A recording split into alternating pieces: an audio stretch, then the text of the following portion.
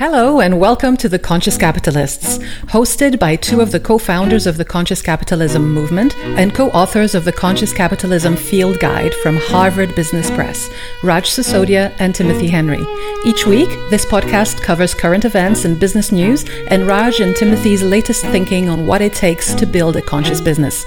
For more information and notes from the show, go to www.theconsciouscapitalists.com. And now, Raj and Timothy. Hello, everybody, and welcome to episode number 19 of The Conscious Capitalists with myself, Timothy Henry, and my partner in trying to make the world a better place through business, Raj Sisodia. Hi, Raj. Hi, Timothy. I think we've had an interesting month of guests, haven't we, Raj? You know, in one sense, we've had this conscious used car salesman, and then we had this conscious private equity guy. Well, and now we saved the best for last because in the Christmas spirit, today we have a conscious beer meister.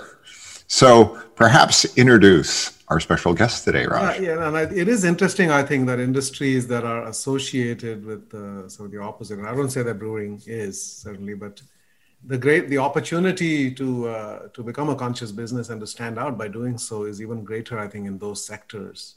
And the need is greater as well, right? So I think there's a message to that pattern there. But we're really delighted to welcome today Dan Canary, who is the founder and CEO of the Mass Bay Brewing Company here in the Boston area. Best known for their brand Harpoon, which I love. It's my beer of choice. That's the only one I typically buy. And Dan has a really interesting story in terms of how he started the company. I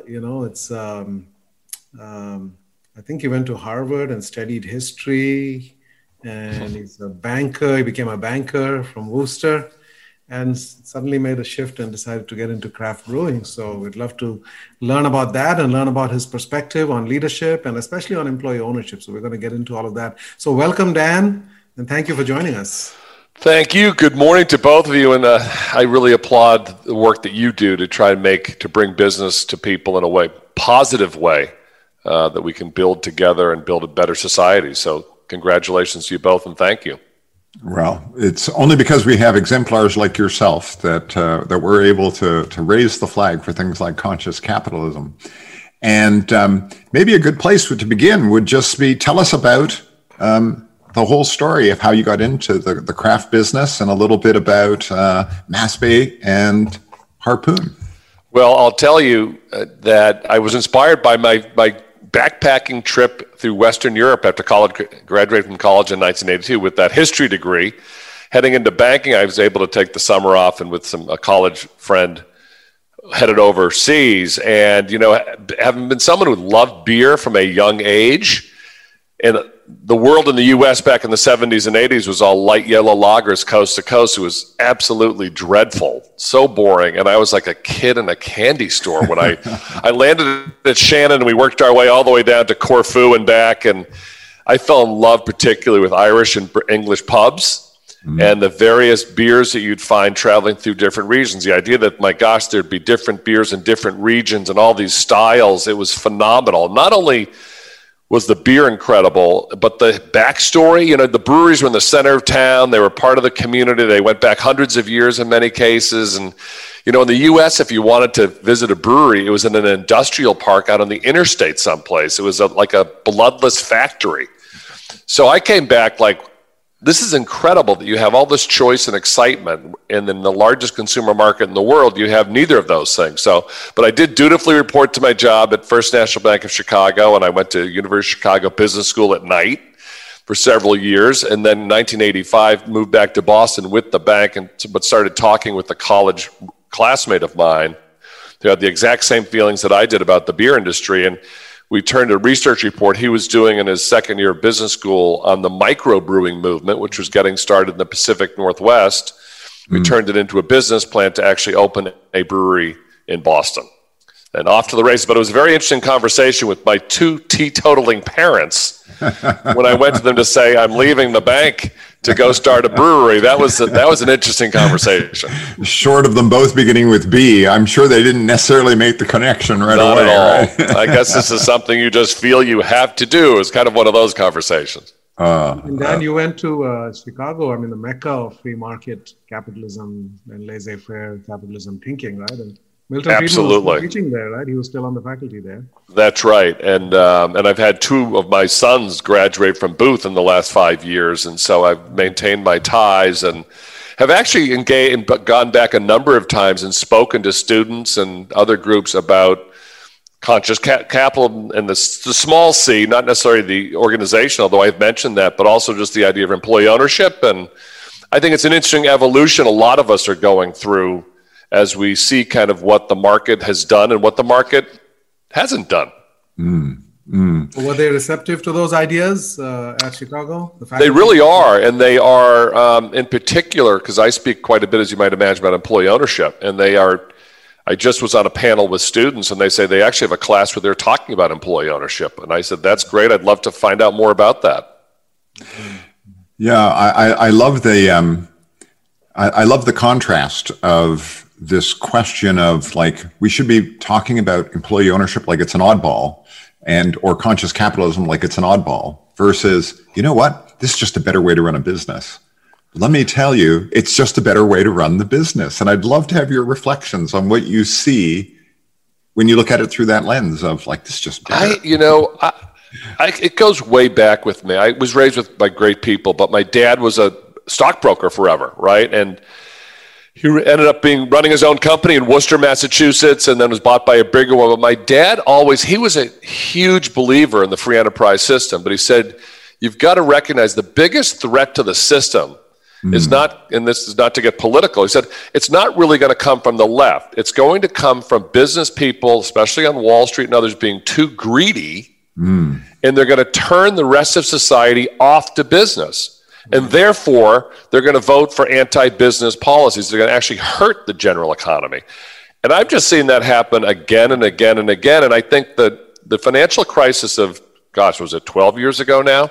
Yeah. I remember a great column, I think I put it up on my wall for a while, from the Wall Street Journal, by someone who said that basically without restraint, personal restraint, our system doesn't work. In the sense that, greed, and I've been talking a lot about greed in the last several years, it makes some people uncomfortable, but I'm like, if we're not comfortable calling out greed and we want to preserve the system, who else is? It's going to be the enemies of the system, socialists, for example, that want to tear it down and put caps on it, as opposed to, guys, in a free market democracy where the voters rule as they should, if they see the system rigged against them or greedy people living to excess, what do you expect the outcome to be?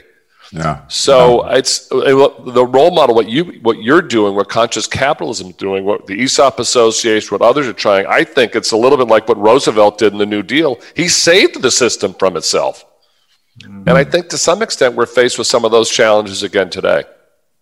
I'm reminded of Viktor Frankl, who said that we have a Statue of Liberty on the East Coast, but we need a Statue of Responsibility on the West Coast, perhaps, just to balance that, because freedom without responsibility can lead to all of those kinds of consequences. Your father was very prescient in making that observation. That's exactly how it has played out. Well, it's always been interesting to me too that we're very comfortable calling out laziness or sloth or welfare cheats, etc., but we're not comfortable calling out greed on the other end of the spectrum, to just say, for the betterment of society, how much is enough? And then if it really gets to personal responsibility, Raj, as you said, on a lot of different levels. That's bettering yourself, educating, working hard, etc. But it's also, I don't have to have all of this for myself. I can share this in a way that benefits my employees or benefits the broader community. And I think there are a lot of business people out there who actually live that way. Yeah. But a lot of the models that we see that are covered in the newspaper, et cetera, it's quite to the contrary, and we all end up paying the price for that. Well, I think that's so true. I think that one of the things that we keep arguing about is the narrative about business needs to shift, because too much of the narrative, and I joked about this a couple of weeks ago, was that in the same day, the Financial Times publishes this stakeholder-centric model that says the future of capitalism is around stakeholders. And on the same day, the Wall Street Journal publishes the completely opposite, saying stakeholder approach is complete nonsense. We've really got to go back to the Milton Friedman shareholder model. And it's like, guys, this is a narrative that needs to move on. Mm-hmm. And I'm curious, because when we talk to leaders like yourself, you went on a journey that had your eyes open to that as a possibility. And I'm just curious, when you look back at your life and you sort of say, what is it in my background that made me who I am, that this was something that would have appealed to me and that I would actually go and do something in the world around it? Again, I think it goes back, Tim, to the way I was raised. And I was having started a company when I was 25, 1986, before kind of entrepreneurship took off. One of the things that appealed to me was I was never comfortable with the disconnect in values between the way I tried to live my personal life and then my professional life. And I think that was one of the things that really appealed to me about starting my own company. It's like, okay, we can have our own business, and therefore we can make the business reflect our values. And the old golden rule of do unto others as you'd have them do unto you, it's just kind of as simple stuff. And I think culturally, it's one of the reasons we've had the success we've had is because we've always treated our people that way. And it's like, well, why would you wouldn't do that to somebody else because you would not want that done to you. It's simple. And I've just observed, because a lot of, I graduated from college in 1982. If you remember, you dump at the Dow, in August of that year, the Dow was in the 800s. Yeah. Any of my classmates that went into financial services who had a pulse, basically, could have retired 15 years later, and a lot of them did. You just kind of watch this evolve in other areas, and you kind of just saw it. And I had a father in the business, and his line, one of his lines was, my job is really to protect my clients from those assholes, pardon my language, on Wall Street. Because he's like, they're peddling all this crap and they're going to stick it to the retail people because that's just the model. So, and my father was a dyed-in-the-wool Republican. This is not, but he he loved the system, but saw how it could be corrupted. So you just kind of watch that unfold. And it's a history major. And I remember you studied the Gilded Age. I'm in New England. You drive down to Newport, you see the cottages, and you realize, like, my God, we're living through a second Gilded Age. I used to love going to Nantucket on day trips, and now that place is just incredible. And there's nothing wrong with any of that, but you've just observed it at the same time that you travel to brewers conferences in Portland, Oregon, and you have thousands of people like living outside under the freeway bridges and stuff, and you realize like this is, and then you read articles about like hookworm in Alabama or just situations in Lawrence, Massachusetts, and we're not going to solve all the problems, but you're like, something just doesn't add up here. Something just does not add up here. And on a small way, if I can take our little business and kind of plant a flag in the ground, for engagement and sharing the wealth, I'm going to do it. And I'd have to say I'm kind of disappointed in my industry, craft beer, because we had a real sense of camaraderie and togetherness, and there have been a handful of ESOPs, and there are over 8,000 breweries now. It's like, okay, guys, there was a lot of kumbaya talk over the years, about how we're part of the community and all this stuff, but I'm not seeing a lot of sharing the wealth here and actually broadening the inclusion, because this is where, I became chairman of the Associated Industries of Massachusetts, which is the largest business association in Massachusetts, and I got them to start talking about employee ownership, to say, this can really, as a business organization, this is a great thing for us to be talking about in a time when the polls and things are turning against, support for the system. So I kind of took on a little bit of a mission, if you will, at this stage of my career, and I'm kind of jazzed up about it. Well, it raises an interesting question about, and I'd love your perspective from the AIM perspective. What was the resistance?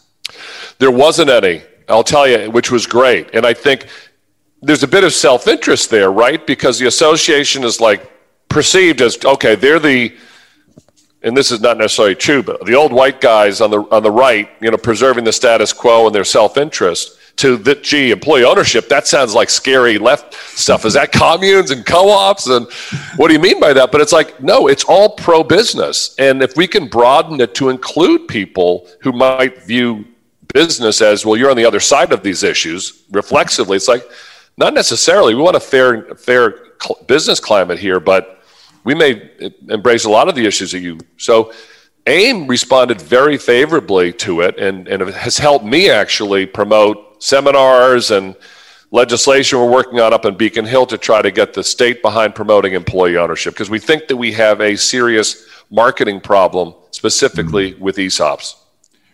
Well, playing off that, I think that I'd love to hear your thoughts. I mean, part of that marketing problem, I think, revolves around capital and access to capital, doesn't it, in a sense? I mean, you hear a number of different, complaints or criticism. There have been some bad ESOPs done and that have gotten in the press, so people are like, well, gee, they're bad, they're structurally wrong. I always say to people, if you put an ESOP on top of a lousy company, it's still a lousy company. I mean, an ESOP does not a magic wand or light switch, or all of a sudden, while we're all engaged owners, we're going to go out and conquer the world. It takes a lot of work and education. But people think that they're cumbersome, they're expensive, you can't get your capital out there, lots of, challenges with them. And there certainly are some challenges with them. Yeah. But my partner got a ton of money out when he cashed out 6 years ago. And there were tax benefits to him doing so, and there are tax benefits to running an ESOP. Yeah. There are restrictions on it and structural stuff you have to follow, but a lot of those issues that people raise as problems, we do have answers for most of them. Again, it's not for everybody, but we think with all the baby boomers getting older and selling their businesses, that the case we're trying to make in Massachusetts and elsewhere is, my gosh, think about if these businesses were owned by their employees, they're not picking up and going to China or Mexico. They're going to stay locally owned, locally run, and running their facilities. So it could be a win-win-win if done well.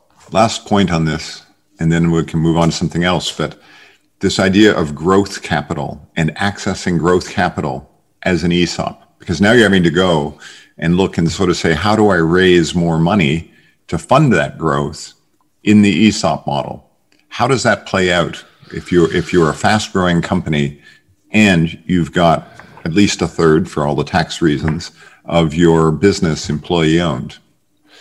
It really should not present particular challenges. Okay. We were a leveraged ESOP, so we had to borrow money to complete our transaction. We had 5 banks in our banking group who supported us in doing that. And so that if the underlying fundamentals of the business remain solid, then access to capital really shouldn't be a problem. Now, you can imagine we're in a business that is pretty directly hit by COVID. As a leveraged ESOP, we've had our challenges this year, but it's not because we're an ESOP, it's because we were leveraged, okay? And I would make arguments all day long that us being an ESOP with the culture we have allowed us to kind of meet the challenge of COVID head on and end the year stronger than we went into it, which is pretty remarkable. And I think that's entirely due to the culture that we have that has been affirmed, if you will, by employee ownership. Dan, somewhat related question. So if you're a public company and you want to give the employees more ownership, so I remember Whole Foods was known for giving stock options to non-executives. So I think at that time, the typical was that the top 5 executives had 75% of the stock options.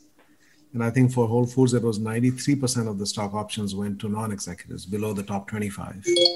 Right? So almost everybody from a cashier to a that's great team leader would get that. And that's another way, probably not to the same extent or the degree of employee ownership, but it still aligns the stakeholders together. Absolutely. And there are lots of different ways to do it. ESOP is not the only one. It can be an attractive one because of the tax benefits and the way that it's structured. Everyone is included, which is good because you eliminate some of that. Depends on how generous the executive committee's feeling that day. But again, there's certainly cases, and Publix is the largest ESOP in the country, 160,000, I think, employees. But the Whole Foods model, again, that was founded and run by an enlightened, generous person, right? And there are lots of stories like that. But there are lots of them, but unfortunately, we need more. Yeah, I didn't know that about Publix. I mean, I've been reading about them recently about, that's a great stakeholder-oriented company. I mean, they are the largest ESOP in the country. Yeah, absolutely. So they check all the other boxes in terms of customer delight, returns, employee engagement, all of them. Right? So They do. It's off the charts. Like the turnover rate's really low. Customers absolutely love the place. It's a little bit like Market Basket here in New England, which is not an ESOP, but is clearly, I mean, we all lived through that. And I read the book about it. I was fascinated with that whole story. But I think they're viewed by their customers the way that Publix is to some extent. Yeah. So I'm interested in your idea about greed. You said you're out there, calling a spade. Let's talk greed. So Dan, let's talk greed. Oh gosh, I know it almost makes me cringe a little bit. My wife kind of says, honey, you got to just kind of tone that down. I'm not that outspoken about it. I do it gently and respectfully because I want to call out our better selves. I'm really not saying that someone's a bad person. I don't want to ever get to that point. We've had too much of that in our society, right? It's almost just appealing to our better angels and saying, greed is out there. I mean, I think you look at public company boards, you look at what CEOs make. And I remember a friend of mine, we great Vermont hiking friends, and she grew up outside of Detroit around all the auto company executives. She said, they used to live in our neighborhood and they drove carpool. I mean, it was like, but now they're all flying private and driven separate. I mean, because it used to be, it was a 10-to-1 ratio between the average employee and their company, and now it's 200. And why is that? And why is that? You have these boards. Oh, we're gonna do, because I've seen this happen. We're gonna do a comp survey. And you go out, well, we got to have our guy in the top, or our gal, and it becomes this upward spiral. And there's a crude term that you use to refer to something like this, the old circle blank, and it just goes upward and upward, leaving everybody else kind of just in the dust. And you've seen this world emerge with the top X percent, where there's very little interaction with the rest of society, and it's just not a healthy situation. So I like to say to people, if you care about business, if you care about our society, and you respect our democracy, then if you're being greedy, you're undermining all three of those things. And you can stay in your bubble and not think it matters. And maybe in your case, it may matter less than others. But when people see these numbers and the way that folks have, it kind of becomes a racket where I'll scratch your back, you scratch my back. And how do you think that helps business? Millionaires taxes on the is going to be on the ballot again in Massachusetts. What do you think is going to happen? And tax rates are going to go up, and they probably should go up. And it's going to hurt the person, trying to start their business. Yeah. That's the thing. The people that have been greedy along the way, that have made their 50 or 100 or 100 or 200 million, got it squired away safely behind these tax shields, they're fine. But it's a person opening up, the craft brewery down in, Portsmouth that's trying to raise $400,000 to do it. It might make $1 million on the sale of his company. He's going to pay higher taxes so it's a sense of responsibility. Play it forward, if you will. If we really want to leave the system better off than we found it. Yeah. And guys, we live in a democracy. That's the thing I like to remind everybody. Your actions have consequences, because people see this and they think, and so live that way. Be responsible. Back to what Raj said, be responsible. So stakeholders, whatever you want to call it, I just like to kind of bring that up, and it does make people uncomfortable. And I don't ever want to make it personal. I just kind of want to call out our better selves, if that makes any sense. Well, it's interesting that ratchet effect that you talked about, right? Everybody wants to be in the 75th percentile of what we pay our leaders. And that just becomes and we don't do that with employees, right? We don't say we want to be in the 75th percentile for our frontline people, right? Right.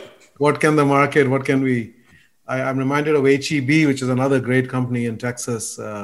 Great company, great customer of ours. We love those guys. Yeah, and it was founded by the grandmother of the current CEO, Charles Butt, founded by Florence Butt.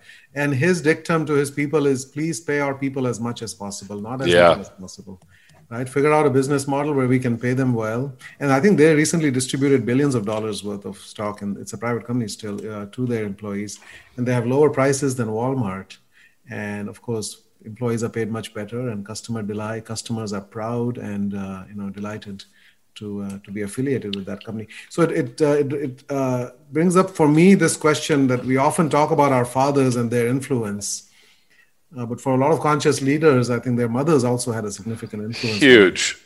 And so if you want to talk about that. Oh, and I did a disservice if I didn't say both. I know I quoted my dad a couple of times. My mother was in so many ways the conscience of our family, and her quiet way. She became a guidance counselor in my high school, which is a little awkward when I was a sophomore in high school, for 22 years. And the people I ran into over my life telling me that my mom changed their lives for the better because she cared. She would cry telling us stories about people and kids and she just wanted to help people. And I remember my parents kind of taking on a couple of, family of Laotian immigrants. Back in those, it was brutal what they had to get away from and what they had to deal with here. And just very quietly, that's just kind of what they did quietly. And I think one of the benefits from my career versus if I had stayed in banking is brewing is, we make beer. We got a raw material in the front door. We have a production process, manufacturing facility, distribution business.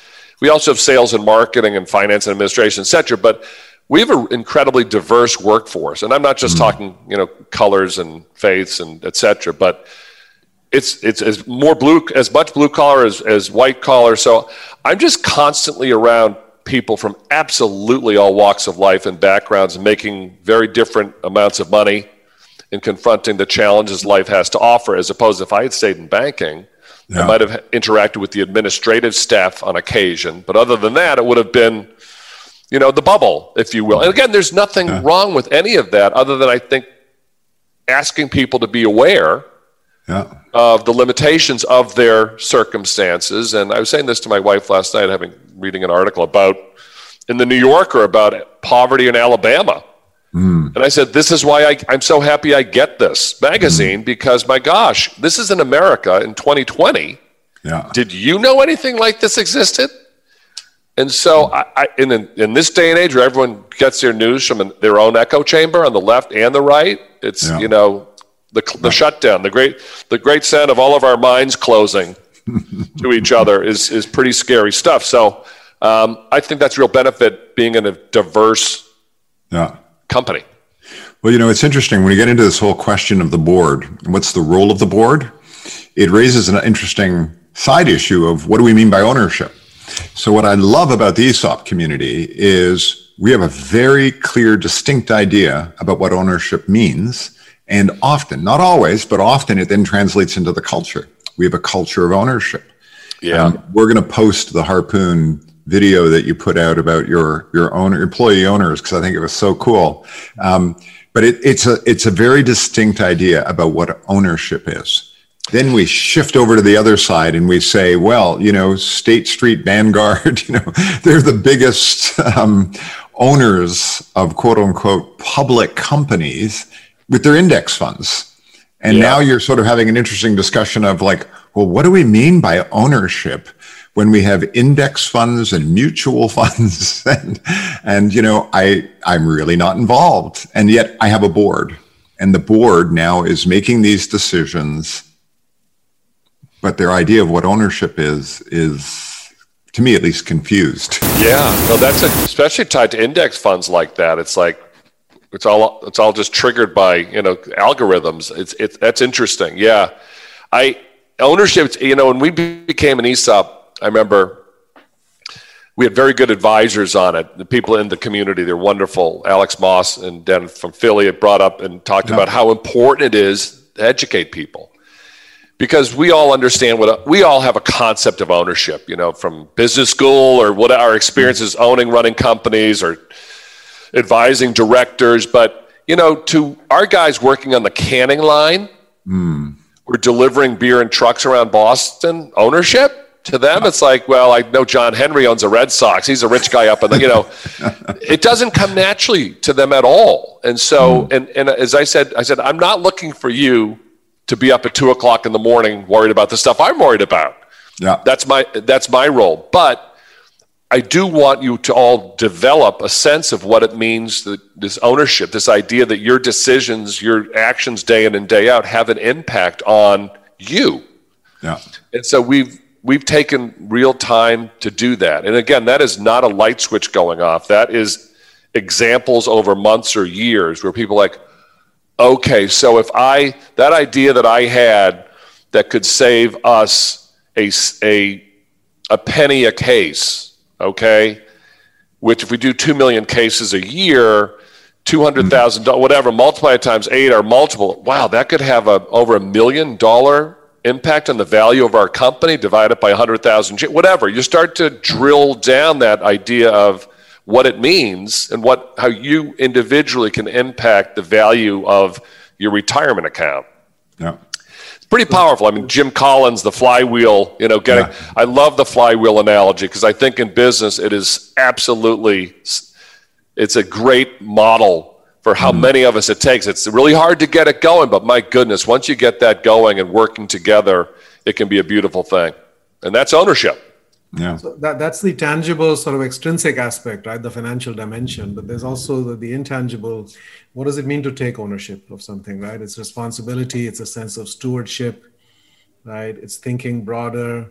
I remember in Barry Waymiller, this company, I wrote a book with Bob Chapman, the CEO, and everybody there is sort of things like that, right? So when they had a problem with industrial accidents and safety, and the finance people brought it up to say our claims, workers' comp claims are going up and we need to do something about it. Well, they framed it as we need to keep our friends safe. We need to keep our colleagues safe, right? And what can we do to do that, right? So each of us, as we're going around, we see something sticking out that shouldn't be there. We put it back and we just figure out how we can contribute. We're looking for ways to contribute. Right? We have it's a small cultural thing that we do that I love, which is back in the early days, we had some rough years, which is great because I think it builds it into your DNA. We didn't have any heat or air conditioning in our offices, so at times we'd hold sales meetings in the men's room, whatever. But our lawyers at the time, we used a downtown law firm. We didn't skimp on the legal stuff. They'd allow us to have meetings in one of their conference rooms. And our lawyer kind of knew how tight things were. So he'd always leave, all right, we're all set now. All the supplies are down in the credenza. I'm going to leave now. See you guys later. And help yourselves to pens and paper. And we would. And so to this day, 35 years later, we've never bought pens at our company.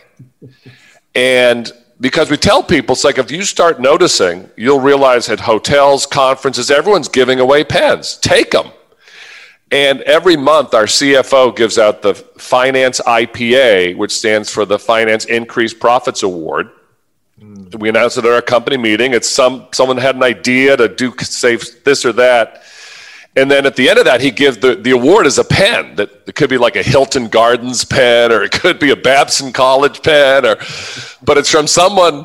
And it just, I think, ties it together really well, that personal initiative, kind of our company history, watch your pennies and the dollars will take care of themselves. I just think culturally it kind of works, keeping that aspect of our history alive and promoting ownership.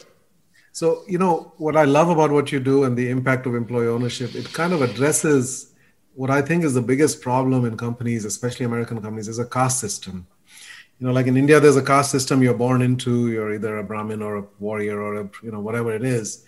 And I think in the US, the biggest caste divide is between the professional, salaried, managerial class, right, who get the benefits, who get leadership development opportunities and so forth. And then you've got the hourly people actually doing the work. Yeah. Right, and they're typically not college educated, right, and there's no benefits and there's no upward trajectory. And the turnover is probably in the triple digits, and the employee engagement is probably in the low double digits. And it's the opposite often for the other side. So when you talk about culture, when you talk about engagement, you have to look at it through those two groups. And if you see big gaps, and you will in most companies, that shows that there's a fundamental disconnect here, right? And I'm sure that in your company, the employee turnover at the front lines is a fraction of what it is for the large brewers or large companies in your industry. Our turnover is good and gotten better, and our engagement is really high.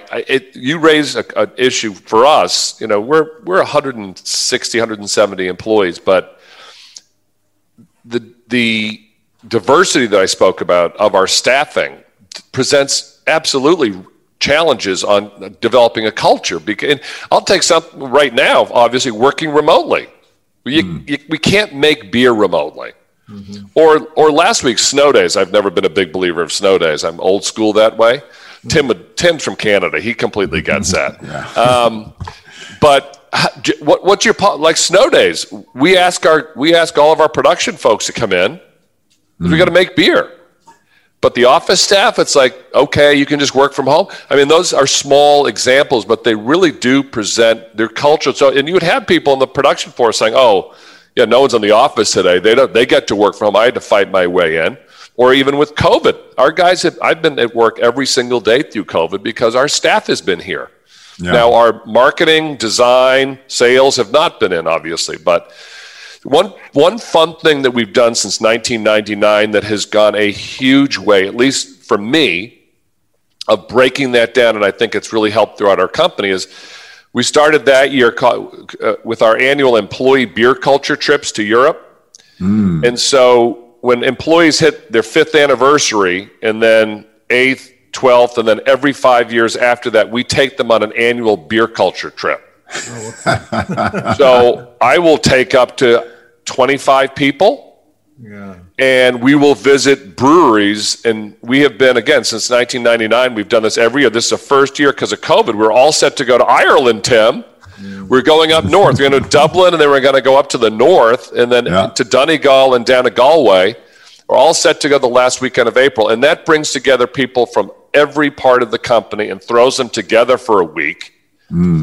And it has done so much for now 2 decades to kind of break down.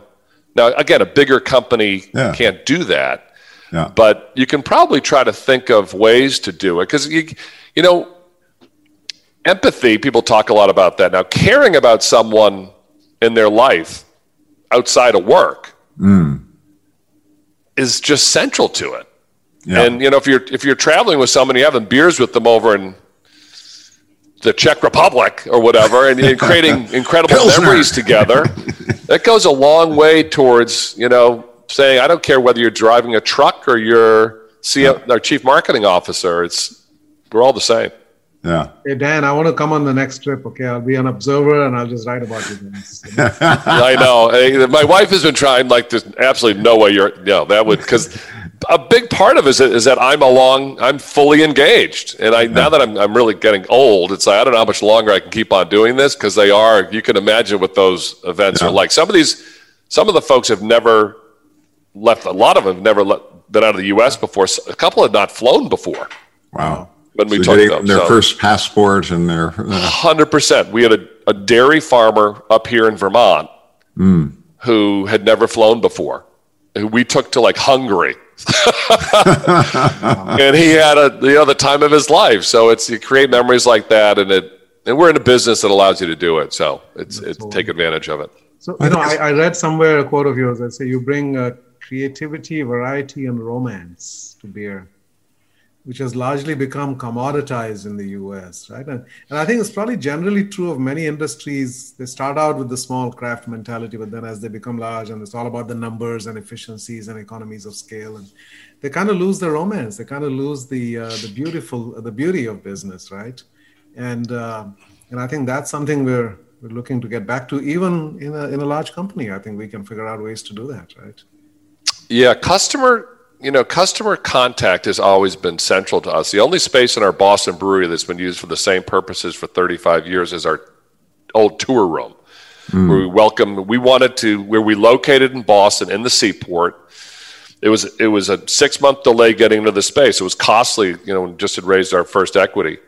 But we wanted to have a central location because that vision I talked about going to Europe and these breweries right in the center of town. And Tim, the first brewery I visited over there was Smittix in Kilkenny, This was before they were purchased by bigger brewers, and we were the only people on the tour, and we told them, we really just kind of want to go drink. And they took us to the cave to drink, and then they drove us to the train station. So I had a very personal experience with this wonderful brewery right in the center of town. So that was our vision way back when. And so pre-COVID, we had like 450 to 500,000 people a year visiting our two breweries. Wow. And we would run big festivals. I don't know, Roger, if you ever went to our Oktoberfest, we had between 15 and 18,000 a year come to that event. I had our first one in 1990. We've been doing it for a very, very long time. So I think that connection with consumers, beer affords you that opportunity. Yeah. If you're a beer drinker, it's kind of a bit of a badge, like the beer that you're drinking says something about you in a way that I think what type of soda you drink, if you drink soda or whatever, doesn't. Yeah. So I think people do feel that connection to us and our brands, which we absolutely cherish. You also operate in a pretty complicated stakeholder environment, right? I mean, each state having its own laws. You've got distribution channels. I've done some work with a large distributor in Texas, who you probably do business with, and I'm curious, how do you apply that stakeholder thinking in such a really complex world? It's interesting, the fact that you do have knowledge there. It's a lot of people don't, because the way prohibition was repealed in the U.S., leaving all the regulations up to the states, it is a patchwork. And like there's franchise laws in most states, including Texas and Massachusetts, which means, and you tell people this, like, we go into a market and we have a wholesaler in certain states. In most states, we can never change.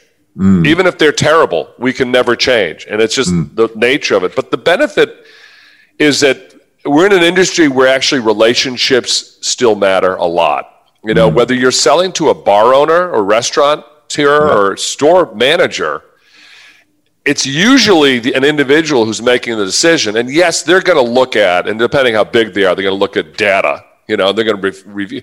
But if they like you and like your story, they're maybe going to give you a shot. And it's great to be in a business where that's still the case. And down in Texas, we actually have just switched from a very large statewide to another large statewide. And we have good relationships with both. And they allowed us to move because we purchased Clown Shoes 3 years ago, and Clown Shoes was with another wholesaler. So we wanted to consolidate, which is why we wanted to move. And Clown Shoes actually had the better personal relationships than we did. And so we ended up moving Harpoon and UFO over to the Clown Shoes wholesaler. And it was all based on personal relationships, because they liked the brands, they liked us, they liked Greg, who's the Clown Shoes founder. And that's gratifying. So the sense of stakeholder, that still exists, even as we've gone from 100 breweries in the country to 8,500 breweries in the country. Wow. We're still able to kind of cut through that to some extent and make sure that the personalities matter. Wow. There's a beer called Clown Shoes. Yeah. That we purchased 3 years ago. I think the brand was 7 or 8 years old when we bought them. And actually, Raj, you know what? They came to us and wanted to sell to us because of our employee ownership model. Yeah. And what they'd heard about the way we ran our business, which is great. And so for us, they were kind of a more esoteric craft brand than Harpoon or UFO had been around for 20 or 30 years. And so it was a great acquisition for us. We brought all the folks over, and it's working out really well. So that was quite a fork in the road when your partner said he wanted to exit. And I think one possibility was a strategic acquisition, right? Which means you would have been merged into one of the larger companies. Acquired, basically? Yeah, he wanted to sell to a strategic or private equity. And I think I've told you this story again, so not to bore you, of how we ended up making the decision that we did to go employee ownership. But it was a real fork in the road. That would have been losing your soul in the process, essentially, right? You just become a brand name and a manufacturing facility. And I recognized that I was never in this just for a check. That the old saying that their life is the journey, it's like, it is, And so the idea that I'd be driving with a grandchild down to the seaport someday and say, oh, we used to have a brewery down here, let me tell you the story, but where's it now, Grandpa? Well, Budweiser's brewing it out in St. Louis, and they let all the people go. Yeah, it'd be like, and who knows whether this is going to be successful? I have no idea. We're trying to prove that employee-owned independent craft brewing can be successful in a very competitive industry. So there's a sense of mission to it, and that's a challenge to all of the employee owners at Mass Bay Brewing Company. It's like, can you rise up and meet this challenge? But that's so core to a lot of what we talk about in terms of great cultures, that there's some sense of meaning and purpose in what I'm doing. It's got something that goes beyond the money. It's something that I believe in, and that unleashes a certain kind of personal power and passion that allows people to go to a different level of contribution in your business than if they were coming in and just sort of hitting the clock and checking in and checking out. 100%. That is exactly what we're trying to do. And that sense of mission, I think, is crucial to it. And we have a really fun company, fun culture, but a very serious one. And I don't apologize for that. We're in the beer business. My God, it should be fun. And for people to be able to realize, like, you can really love your work, and that we have something special, but it's going to take a lot of work to keep this going. There's no question about it. And there's no rest for the weary. This is not like, oh, we figured it out, we're done.